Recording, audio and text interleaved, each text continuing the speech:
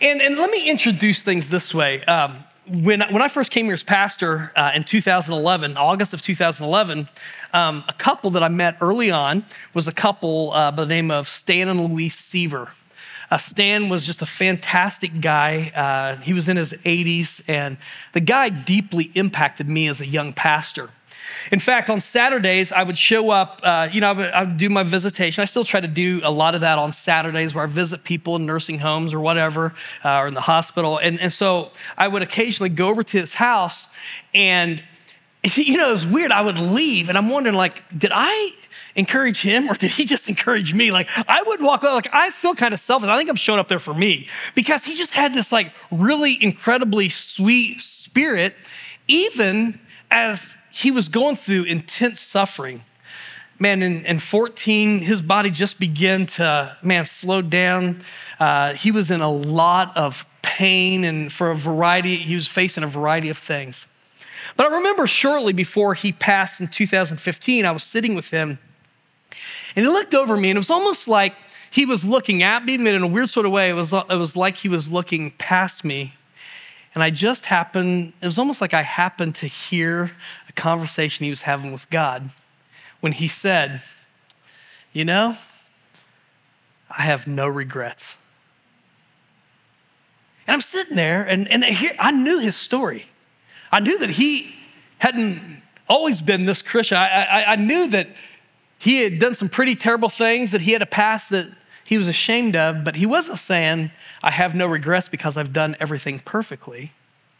He was saying, I have no regrets that I chose to follow Jesus.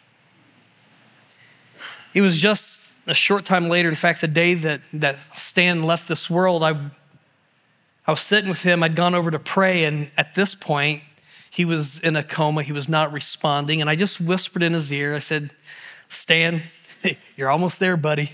I said, I'm a little jealous of you. I said, something crazy about, save me a spot or something like that. I left and I said, hey, just let me know how things go. I get a call later that afternoon. They said, hey, we just want you to know Dad passed. When I showed up to pray with the family, his body was still there, but it was just a shell. And they told me, and this is not the way everybody goes, because can I tell you, Christians have car wrecks and they pass in agony and all that sort of thing too, but I think it just matched who Stan was. They said just a little while before he died, all of a sudden, he kind of lifted his head and his eyes got big, and he asked for someone to bring a Bible. And he literally quoted verse by verse, word by word, the entire book of Philippians. And in that first chapter is that phrase, I don't know whether I want to go or whether I want to stay. And he even had a twinkle in his eye when he read those words. They said as he finished quoting Philippians, he laid his head on the pillow, and just like that, he was gone.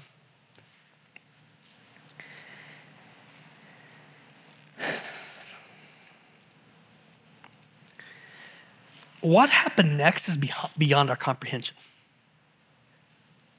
What Stan experienced after he closed his eyes and passed from this world to the next, we don't have a context totally for what took place.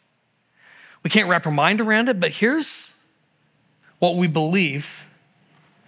We believe that his faith was realized.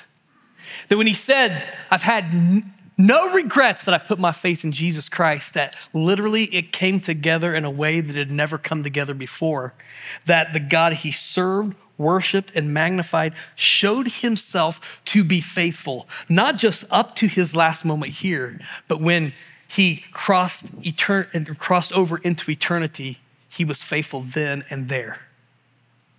Unless he wasn't. Unless God wasn't faithful. Unless everything Stan believed and all that confidence and the glow that he had, unless it was just an emotional thing that he had bought into some myth, some story, unless it was all some big scam. What happened? Was God really there? Was God really faithful? Well, the Apostle Paul responds to somebody who's a skeptic might be tempted to wonder, okay, really, is there anything beyond this life? Really, is there anything to this? And what the Apostle Paul does here in 1 Corinthians 15 is he comes back to what he's advocating as the foundation of what we believe. Any of you guys ever played Jenga? All right, like Jenga, like my kids, especially when my kids were little, they love that game. And there comes a point when you're playing Jenga, you've taken out every single wood block that you can take out. And it's just kind of wobbling and it's barely there. And if on the bottom level, like if you pull that one out, everything falls apart. Here's what the Apostle Paul is doing. It's like spiritual Jenga. He's saying, what you believe matters. What we come back to, it matters. In fact, he's gonna make some pretty bold claims here. He's gonna say, if some of these things didn't take place, absolutely nothing at all matters. Here's what he writes in verse 3. He said, for I delivered to you as of first importance, let me say this again. For I delivered to you as of first importance what I also received, that Christ died for our sins in accordance with the scriptures, that he was buried, that he was raised on the third day in accordance with the scriptures, and that he appeared to Cephas, or to the apostle Peter, then to the 12, and then he says, he appeared to other people. Here's what he's saying. Let me just real quick pause. When he says, I delivered to you of first importance, he's talked about some pretty significant things. He's talked about like sexual immorality. He talked about, tongues, prophecy, the spiritual gifts. He's talked about the importance of love. He's talked about all these things throughout this letter to the Corinthians. But what he says is like, man, at the end of the day, like where we stand on tongues and the exercising of gifts, or how talented you are, or whatever, whether women are doing this in church or not, or whether, all of these, the morality and this, they all matter. But he's like, this is the primary importance. Like, honestly, at the end of the day, you can get rid of all that. It all comes down to this. This is what matters most. This is what anchors our faith. In fact, he says in verse 11, he said, whether it was somebody else preaching this or whether it was I, this is what we preached. This is what you believed. What you put your faith in is that Jesus Christ died for your sins, that he was buried, and there's an important third part, that he didn't stay in the tomb, that he walked out. And I'm gonna tell you what he's saying here is something that is as important today in 2023 as it is in whatever year it was, the 50s AD, or that he wrote this, is just as important today. Because just like there were skeptics then, there's skeptics today. And Christians, listen to me. If your faith is in the fact that at a youth camp one time, you had this warm emotional moment standing around the fire, holding hands, singing Kumbaya. I'm not saying it wasn't God. I'm just saying it has to be more than a warm emotional moment. Right. If your faith has everything to do with you signed a card one day, that you prayed a prayer with the pastor, it's got to be more than that. That might be a means that he used. It's got to be more than that. Your faith is not anchored to an emotional moment. Your faith is not anchored to a prayer you prayed. Your faith is not anchored to anything other than this, that Jesus died for your sins, he was buried, and he walked out. That is literally at the heart of everything that we call the gospel. Without it, you literally, you get rid of everything. This is what matters most. And what we're gonna see, and this is my big point this morning, what Paul is going to say is when it comes to the resurrection, there's no middle ground. You either erase the resurrection or you embrace the resurrection. There is no in between. And he's gonna write to people that they're struggling with this whole idea. And the reason why he's saying this is important, it's not just that Jesus canceled our sin by his death. He wants us, and he's going to show us that Jesus defeated the power of death by his resurrection. It's not just about what we're saved from. It's also about what we're saved to. We have been saved. We are being saved. We will be saved. This is why the resurrection matters. We do not serve a God who was buried somewhere and is still buried. We serve a living Savior. He is alive, and that changes everything. Changes everything. And he wants to make sure they get this. And so he says this in verse 12. He goes, now if Christ is proclaimed as raised from the dead, how can some of you say there's no resurrection of the dead? Because what happened, Corinth is a place where people don't believe that resurrection happens, that a body is resurrected. In fact, the body was viewed as a terrible thing by many of the Greeks.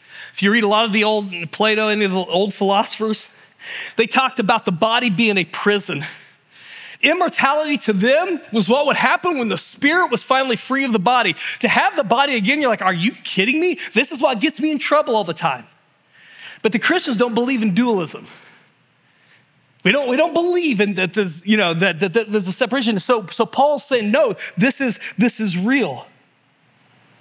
And he counters this with some strong arguments for Christians who had been saved, who had believed originally, but then they started looking at the culture and they're listening to all these objections like, honestly, that's the way I was raised. I don't believe there is a resurrection. I believe that Jesus Christ died. I believe that we're saved because of what he did, but he's not alive. And Paul, in essence, what he says in the verses prior, he's like, man, there are up to 500 people who are still alive that saw Jesus. Don't just take it at face value. Go ask them. They know they'll tell you that he's alive. But his point is this. The resurrection matters. He goes, if there's no resurrection from the dead, verse 13, then not even Christ has been raised. And if Christ has not been raised, what he's saying is like, man, what are we doing here? Our preaching is in vain. Your faith is in vain. He said, we're even found to be misrepresenting God because we testified about God that he raised Christ, whom he did not raise if it's true that the dead aren't raised. For if the dead aren't raised, not even Christ has been raised. If Christ hasn't been raised, he says, your faith is futile. You're still in your sins. Then those who have fallen asleep or they've died in Christ, they've perished. Ultimately, here's what he says, verse 19. If in Christ we have hope in this life only, we are of all people most to be pitied. Now, it matters what you believe. Any of you ever been scammed? Don't raise your hand. Don't raise your hand. Because somebody's like, I'm calling them right now. Don't. If you've been scammed, if somebody represented something, you believe something that wasn't true, dude, Facebook Marketplace. You want to go scam? Go to Facebook Marketplace. Like there is just scamming going on like crazy there. Do not pay on, this is just free advice. Don't Venmo money before you've seen it. Come on, please. That's just stupid, okay? But listen, we've all been scammed at some point. We bought into something that's not true. There was a lady that I knew that years ago, I knew her well. We were friends. Who a person reached out to her on Facebook, represented that he was in the military, and there's this whole story of how he was on a secret mission, and man, would you pray with me? He literally began to nurture this relationship. He was setting it up for months and got to the place where he asked for money the first time and then asked again and asked again. By the time it was all said and done, he got her for over $400,000. She left her house. She lost her house. She lost everything. And I remember going over, I tried to tell her. I remember being at her house talking to her, and I remember her literally telling me, you've got to believe this is true. And I'm like, no, it's not. The people from the government don't have Gmail email addresses. That is not true. And I remember seriously, she's beating on my chest, screaming with tears coming down her face saying, you've got to believe me. This is true. And I'm like, it's not. And as I remember closing the door and leaving, there was nothing I could do. Feeling this deep pity and hurt for her. What Paul is saying is this is us if the resurrection isn't true. We're just a bunch of weird people doing weird things, believing something that is a scam. Honestly, we should either be laughed at or we should be pitied for our foolishness. You see, when Stan said, I have no regrets, it's either true or it's not. This thing that we're doing, singing songs, putting stuff up there, me praying prayers and us preaching messages and having life groups and having a women's retreat up in the mountains and all of this sort of thing. Listen, if Jesus didn't die and he didn't raise, there's no atonement, there's no redemption, there's no liberation when it comes to sin. If the resurrection didn't happen, hope is gone. There's no power that offers us eternal life through Christ. There is no heaven. This life is it. We die, we dissolve, it's over. If there's no heaven, if you erase heaven, if it doesn't exist, like, what do we have to live for? If there's no resurrection, there's no heaven. If there's no resurrection, there's no reunions. If there's no resurrection, remember that funeral? How many of you have lost a friend, a family member, or somebody else that was in Christ? Anybody ever been to one of those funerals? If you've lost somebody, raise your hand. If the resurrection didn't happen, that funeral, that was goodbye forever. Done. Over. None of this matters. If there's no resurrection, I'm not saved. Why in the world would I be serving Christ? Why in the world would I have any incentive to follow Christ? Why would I ever share about faith in Christ?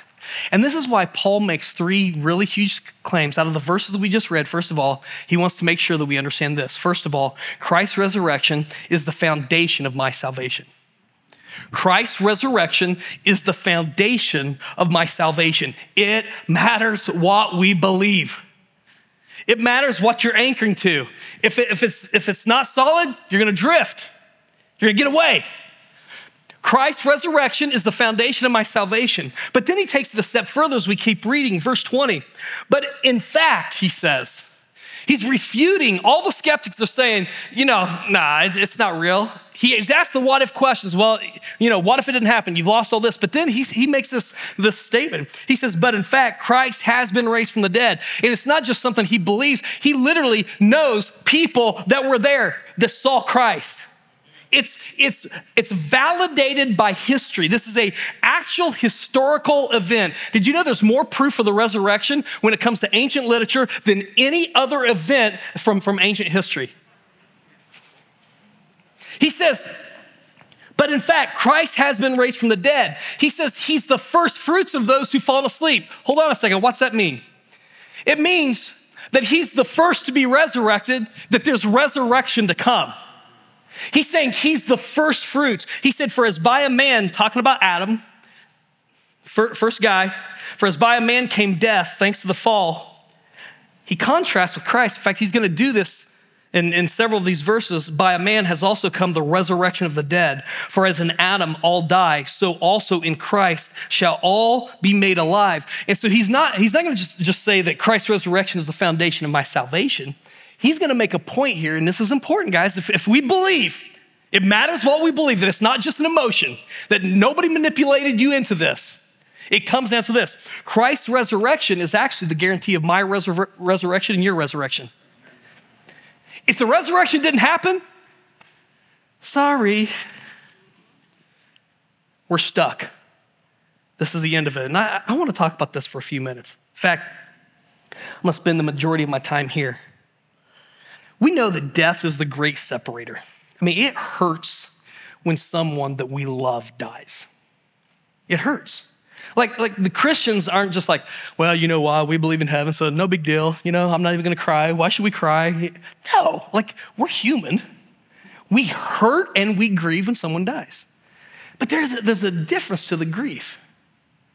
Last year as a pastor, I officiated more funerals than I ever have in my life.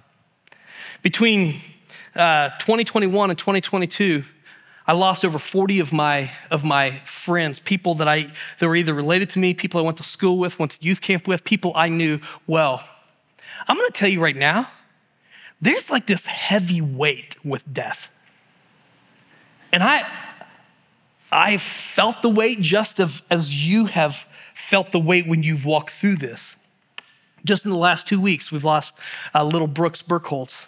We've lost, I think we've had 3 or 4 people die just in the last couple of weeks, either attend here or are related to someone that attends here. Here's the thing, like we feel this weight, but it's different. You know, like when the Thessalonians, Paul gets this letter from a church in Thessalonica, and they're like, man, we've had friends die, loved ones die. Are we gonna see them again? He writes them back, and in 1 Thessalonians chapter 4, first of all, he's like, yeah. And he makes this incredible statement. He said, we don't grieve as those who have no hope. And he anchors it to this, that Jesus is risen, that Jesus is coming again, that he's gonna resurrect the dead, and that we're going to be not only reunited with Christ, we're gonna be reunited with those who we love, who are in Christ that have gone before. And his whole point is this, that our loved ones who are in Christ are, and he's gonna say this later in 2 Corinthians 5, absent from the body, but they're present with the Lord. It's not just that Jesus is alive, it's that those who have died, as we know death in this temporary world, they're alive too. This right here is not the end of the story. And here in 1 Corinthians 15, Paul gives us more than just a promise. He begins to give us some understanding about what's gonna happen when we're resurrected, what it means, and why it matters. And so Paul responds to the skeptic to saying, no, there's no resurrection. In fact, he's actually going to repeat what they're saying. And you gotta understand that the question that is raised, it's a valid question in verse 35, but the person who's saying this is not saying this based on the validity of the statement. They're actually using this as an argument to counter the claim of the resurrection. But someone will ask, he says, how are the dead raised? With what kind of body do they come? This is a skeptic to saying, which is why he comes back kind of hard. He's like, you foolish person. What you sow does not come to life unless it dies, and what you sow is not the body that is to be, but a bare kernel, perhaps of wheat or of some other grain. So he's gonna use a farming metaphor here to make sure we grasp this. Now, any of you ever plant a garden before? All right, so my grandpa, growing up in Indiana, he had multiple gardens. And so there were times that I was forced to help him in, planting his garden, whatever. I mean, I was part of that. And so my grandpa, he had a seed supplier. He'd get all the seeds in. And so it was time to do this. And so sometimes we'd do it by hand. There were other times he had a little dispenser that we would use, that would scatter the seed. But I remember as a kid, pouring out the seeds in my hand, and you look at those seeds and they say they're watermelon seeds, but they don't look like watermelon. Like, I mean, you're looking at that like, yeah, what? It does not look impressive whatsoever. But you know that when you plant a watermelon seed, that there is a process called germination that takes place when the seed decays, if you will. Paul uses this language, it dies, but not in the sense of death forever. It's death that brings about life. Now, by the way, like if you have all kinds of questions about gardens, do not come to me. I did have a brief stint working in the Walmart lawn and garden department, and people would come up to me and ask, hey, is this a annual or a perennial? And I would just guess. I'm like, I think it's a perennial. Like, there are more shocked people like, dude, I thought that this was supposed to keep coming up, or I thought this was supposed to die. Like, what's going on here? Like, I don't know what I was talking about. But here's the point that Paul is making here. He talks about this whole thing of seed. When you plant this seed, what comes from that seed, it has a totally different form from what went into the ground. Looks totally different. Like when you're holding an acorn, how in the world could you envision that would in 50 years become a mighty oak? But it has to be planted. And here's what Paul is saying. Our bodies are buried, We die here, this temporary thing. They disintegrate and dissolve, and they rise again in a different form. Same life, same person, different form. And for those of you like, well, I'm gonna tell you what, this is why I'm against cremation. Like, how's God gonna bring all that together? Well, I'm gonna tell you why. Like right now, if there's an explosion, there's some of you there, here, and everywhere. Like at the end of the day, God has his way of bringing it together, because did you know that the body's going to dissolve? It's gonna dissolve into dust anyway. And so the point is this: we're going to be raised, same life, same person, but very different form. Now, you're like, well, so, when I'm resurrected, is my body gonna look the same? Like some of you are hoping, like I hope I get a little more hourglass figure, ladies, than what we got going on here. Or, some of you are like, I'm doing that whole thing, mirror, mirror on the wall. Are you kidding me? I heard this week, about, there was an old guy that, he's looking down one day. He's like, man, I'm really glad that I invest in these alligator skin cowboy boots. And then he's like, wait, I'm not wearing boots. That's my bare foot. Like there are times we go through things where our body is breaking down, it's decaying and all of that. And we're wondering, what is my life? What's our body going to be like? What Paul's wanting us to understand is, first of all, resurrection is going to happen. The dead are going to be raised. The dead, they're going to be raised. It's not this whole spiritual thing, this Greek concept. There's no bodily resurrection. No, if there is a resurrection, we will have bodies. But Paul gives us more insight as in verse 38, he says, God gives us a body as he has chosen. To each kind of seed, he gives his own body. And then he talks about, you take him to the lesson, not all flesh is the same. Human body is different from an animal's body. Birds have a different body. Fish's body are different. He says they're heavenly bodies. And he talks about that there's a heavenly glory and there's an earthly glory.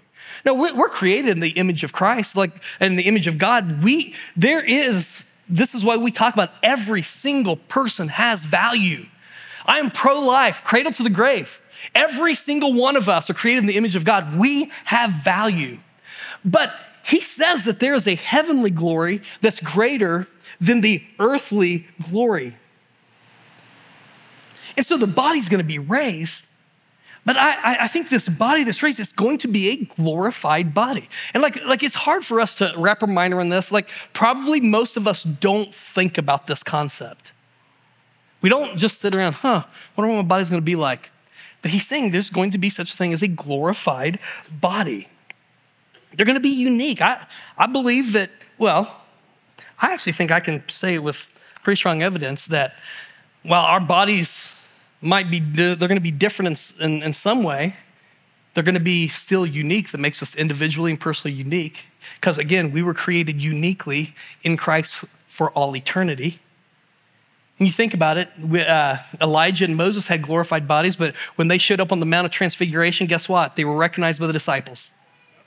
When Jesus was raised from the dead and he showed up, guess what? Disciples recognized him. Now, in fact, maybe looking at Jesus' resurrected body, maybe that's where we ought to start, because he had flesh and bones still. He ate food, thank God. He was recognized by his disciples. Now, this is cool though. He wasn't subject to the normal laws of time and space. Like he came through the wall that time, which has to be the coolest thing ever, and then disappeared at another time. Like I'm going through this whole thing where Cole, my youngest son, he's 14. He's getting perverse pleasure out of scaring me. And I'm not a big fan, I'm gonna be honest with you. Last night I came in from the garage, came around the corner, he was waiting for me and I came around the corner and he's just like, hey, and I'm like I do weird things and say weird things, like when I'm scared like that. I'm gonna tell you what, there's coming a day in heaven, I'm paying him back. I cannot wait.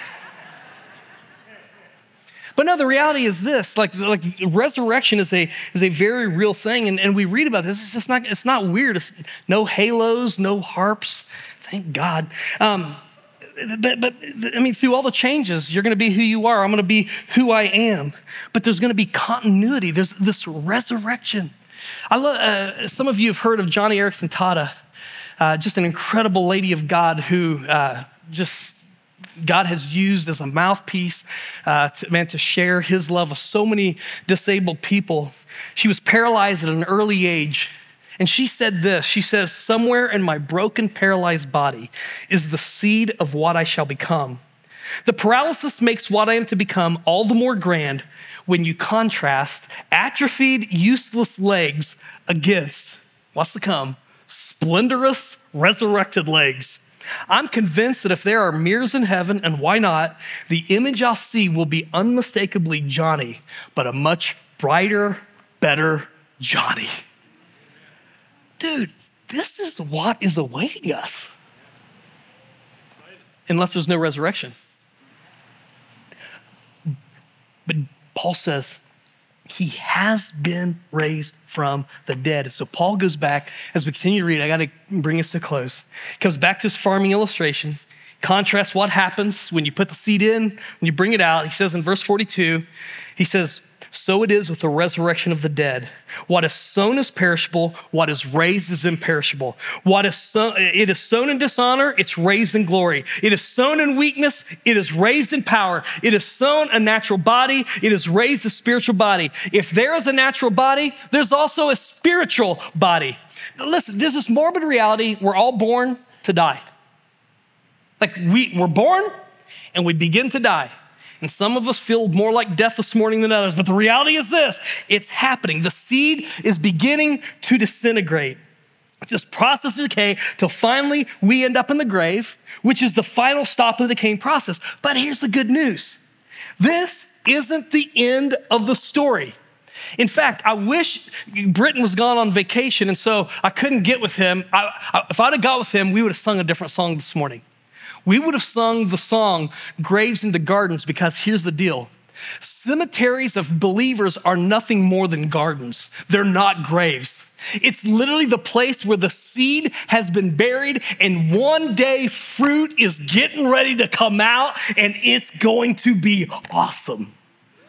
And so he contrasts this whole thing. Here's what happened with Adam. Here's who Christ is. Christ is redeeming everything that Adam lost. Christ is restoring everything that we lost thanks to sin. Adam produced kids who died as he did, but Christ is producing kids who will be resurrected as he was. And then he goes into this. These are words that I read at almost every funeral that I officiate.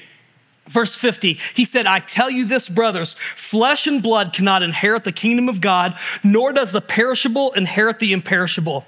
Behold, I tell you a mystery. We shall not all sleep, but we shall all be changed in a moment, in the twinkling of an eye, at the last trumpet.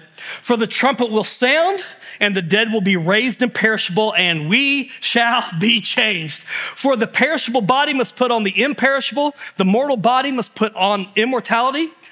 Decayed bodies aren't gonna live forever. Resurrected, glorified bodies, they will. He says, when the perishable puts on the imperishable and the mortal puts on immortality, then shall come to pass the saying that is written, death is swallowed up in victory. Pause. How many of you said that you had a believer, friend, family, whatever that died? Let me see your hands. Can I just tell you right now, it might have felt like death won when they died. Paul is saying because of the resurrection, we laugh at death because death doesn't win. Jesus wins. This is at the heart of everything. They didn't die in futility. They didn't die in pain. No, they literally were swallowed up by victory. Swallowed up by victory. Something Boise State fans don't know about this year. They were swallowed up by victory. This is what God does. Listen, the last point that I want to make is this. Christ's resurrection stole death's power. It stole death's power. Like for us, what do we fear most?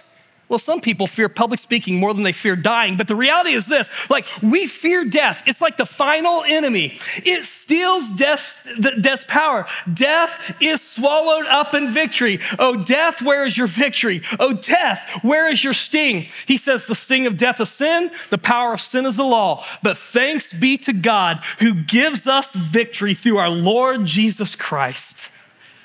And then he ends with it sounds very anticlimactic. Verse 58. Therefore, my beloved brothers, be steadfast, immovable, always abounding in the work of the Lord, knowing that in the Lord your labor is not in vain. In other words, what he's saying is, man, I'm gonna fire you up. The resurrection matters. Resurrection happened. Resurrection anchors your faith. Now get back to work. Get back to work. Live it. But you're not gonna live like going through the motions like, oh yeah, well, I guess we gotta do this. No, you're anchored to the fact that Jesus is alive. He died, he was buried, but he walked out of the tomb. And what this allows is this. It allows for the Christians to have real hope. Christians don't have fantasies. They have hope. And Christian hope in the Bible is a joyful conviction on the basis of compelling evidence. It is. In fact, I heard another pastor put it this way. He said, Christian hope enables Christians to be joyfully pessimistic about this life. Christians have a hope that enables them to stop denying how much life stinks. Dude, you know what? It is not spiritual to act like, oh, nothing's good because Jesus is in control. No, life stinks. People die. We hurt. We cry. Our bodies break down. It's reality. But what happens is we remember that that's not all to the story. And here's our problem, guys. Way too often, we're living as if we expect God to give us here what he's promised over there. It's time for us to stop expecting paradise here and embrace the fact that the best is yet to come. When I use that phrase, I'm not using it like a politician, because I'm not saying that you're gonna get a better job, you're gonna make more money, that your kids are gonna turn out perfect, you're not gonna have any more pain. No, the best is yet to come because Jesus is coming again. Those who have dead are gonna be raised, and we're gonna have a reunion that beats all the parties ever in heaven. I can't wait. The best is yet to come. So, knowing that the best is yet to come, knowing that Jesus is alive, we stop focusing on the fact that we live in the shadows. Yes, we live in a place where there's shadows, loss, pain, but we say that just beyond these shadows is the light of eternity. These are just shadows. It's not all there is. Death has been defanged. It doesn't get the final word. It's stripped of its power. Jesus is alive. Today we cry. Tomorrow we laugh at death. And yet, at the very end, we know that when it says the sting of death is sin, we've all felt it. That the power of sin is the law. What that means is that because there's a law, we know that we failed. If there was no standard, we could actually convince ourselves that we really hadn't failed. But because there's a standard, we know we failed. Listen, every person in this room, you failed. Turn to the person next to you and say, you're a failure. Feels good, doesn't it?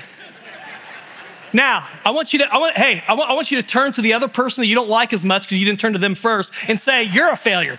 Go ahead, get out your system. Now, here's the deal. We've all failed. Like husbands, we failed our wives. Wives, you failed your husbands.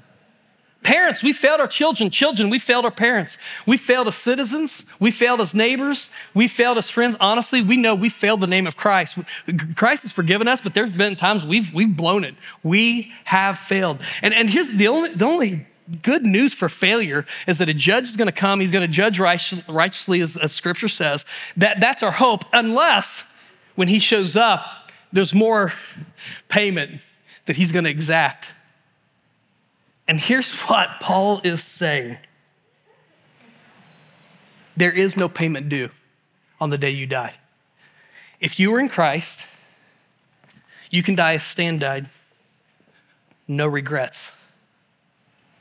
I have no regrets that I followed Jesus. I have no regrets that I put my faith in the Lord. Have I failed? Yeah. Am I forgiven? Yes. Guess what? Perfect people don't go to heaven. Forgiven people go to heaven. And what anchors our hope is that Jesus died for our sins, he was buried, and he rose.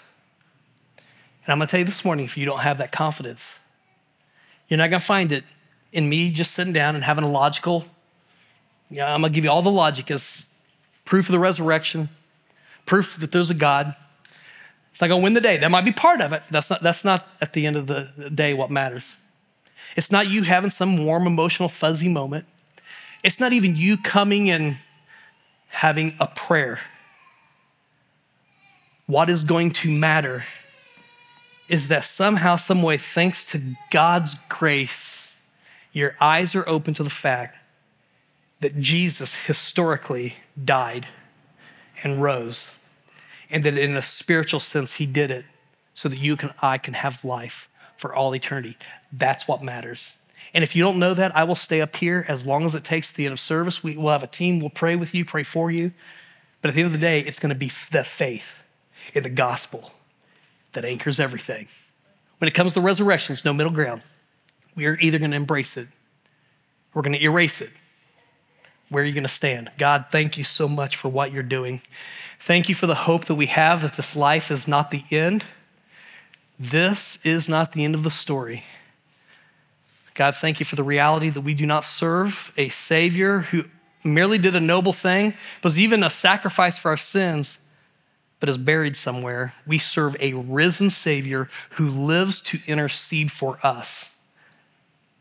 And God, I want to thank you that he's anchored our hope of eternal life. He's the first fruits of resurrection.